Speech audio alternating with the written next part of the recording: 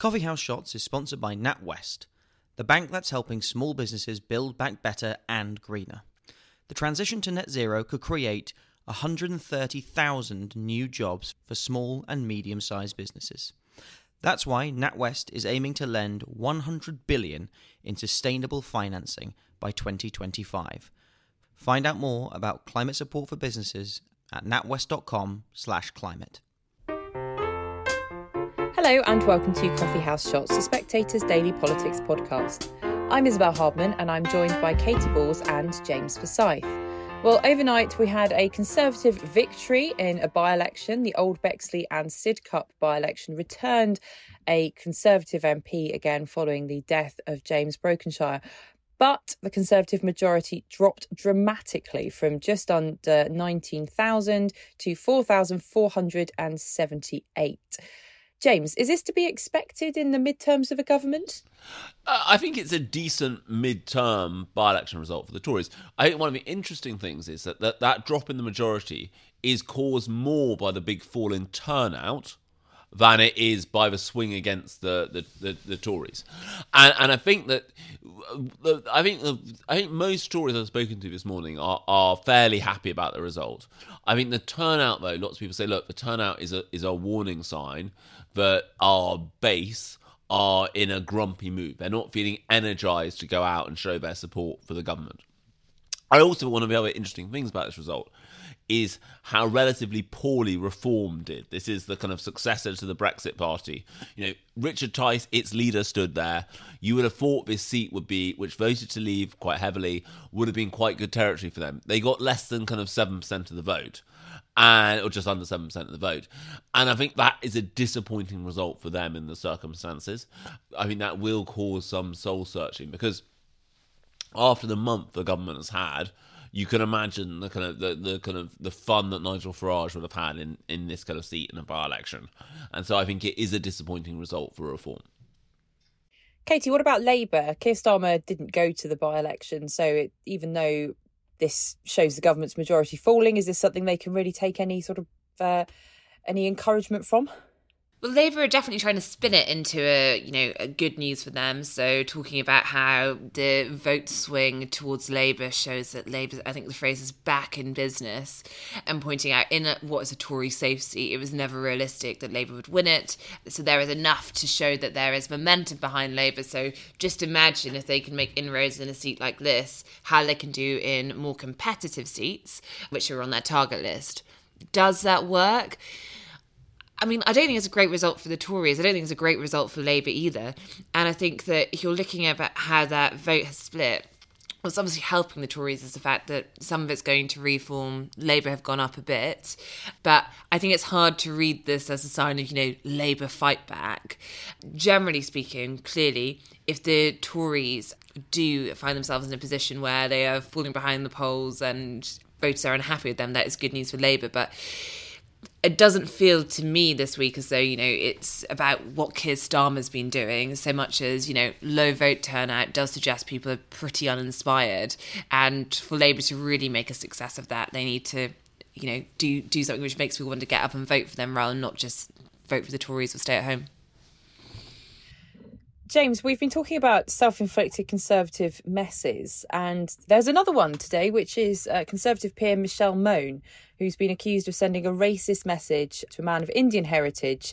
Apparently, she allegedly told him he was a waste of a man's white skin. What's happened since that's emerged?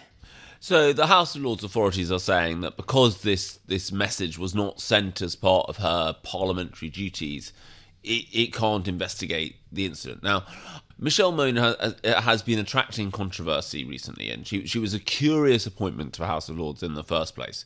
She's then got caught up in this debate about PPE suppliers and whether people receive favourable treatment or not because of links, something that she denies that she's had anything to do with at all. But there is an email saying that civil servants were concerned about how she would react if there was not an update on a situation.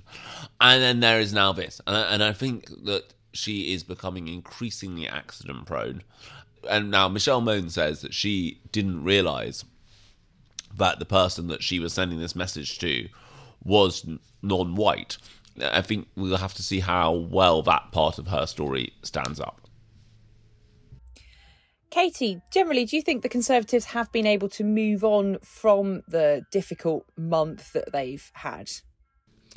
I mean, this obviously sounds a bit mad, but in a way, I think if you just look at purely from this week, COVID and the new variants, I think it's been pretty good for Downing Street, because we have a situation where they have managed to move on to something else, move away from Tory infighting blue on blue, and ultimately COVID is leading the newspapers. If we end up in a situation where the new variant is very serious, where you end up with new restrictions, that starts to change. But I do think this playbook of effectively 5 p.m. press conferences, the Prime Minister sounding authoritative, and front pages about Christmas is a more comfortable territory, just on a this week basis, than last week when it was really about no grip in Downing Street, spending rows.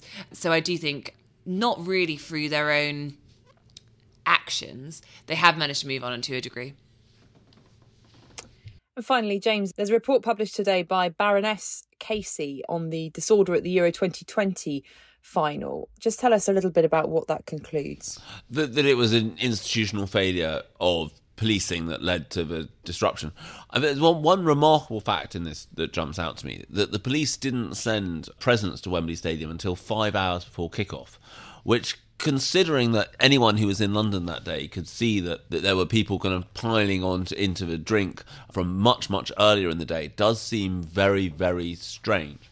And I think it is a real failure of imagination not to realise how many people would want to be as close to the ground as possible, and that you needed a visible kind of police presence that could deter trouble before it started from the beginning. I mean, sometimes people can get caught out. Police can get caught out by unexpected events. I think this was a blindingly obvious event that was going to prevent policing challenges, and it was also clear that when people heard that because of COVID restrictions there were empty seats in the stadium, people were going to try and get there. I mean, there are really difficult questions here about how the Met got this so wrong, which touches on the kind of broader concerns about, how well led the Metropolitan Police is. Katie, it's not been a good few months for the Metropolitan Police either, has it? Is this another blow to Cressida Dick's already quite weakened leadership? Well, in a way, yes, but then at the same time, Cressida Dick remains in place despite, repeated people questioning, her abilities in that role. So I think if you look at the various criticisms against the Met in recent months, the first, I think the most prominent, which would relate to Sarah Everard, and around that, it doesn't to me feel like this is the thing that's going to move the dial, but it does add to that sense. I think one of the most remarkable, depressing things at the moment is that when Cressida Dick's term was extended by 2 years, the government didn't try and say we've extended Cressida Dick's term because we think she's doing a great job. But all of the kind of off-the-record briefing, and it appeared in so many places that this is not some kind of rogue source, were essentially saying she's been reappointed because we can't find anyone better to do the job, and we hope that in 2 years' time someone better might turn up. Now, that is not a great basis on which to reappoint the head of the capital's police force. I also think that there is a broader problem here, though, which is I think that policing across the English-speaking world is in a bit of a crisis at the moment. In that, every other time when there would be some Bill Bratton style American super cop who people point to and say, hire them, get them in to run the Met. Now, personally, I'm very relaxed about the idea of having a foreigner run the Metropolitan Police. I mean, the government are not. I think they think there are too many little sensitivities about to do that. But I think this is a broader problem. And I think it is a particular. I think that what we wait to see, and maybe some of this high intensity patrolling is it, but we saw the remarkable turnaround that you got in urban policing following Broken Windows. The huge cuts in crime in New York and in London. I think we are waiting to see what the next bit of policing, which can actually really serve to make cities more livable, is. There's a very interesting poll out from Public First that shows this week that people who think that their place, their city, their town or their village is a worse place to live than it was 10 years ago For over half of them, crime and antisocial behaviour is one of the reasons why.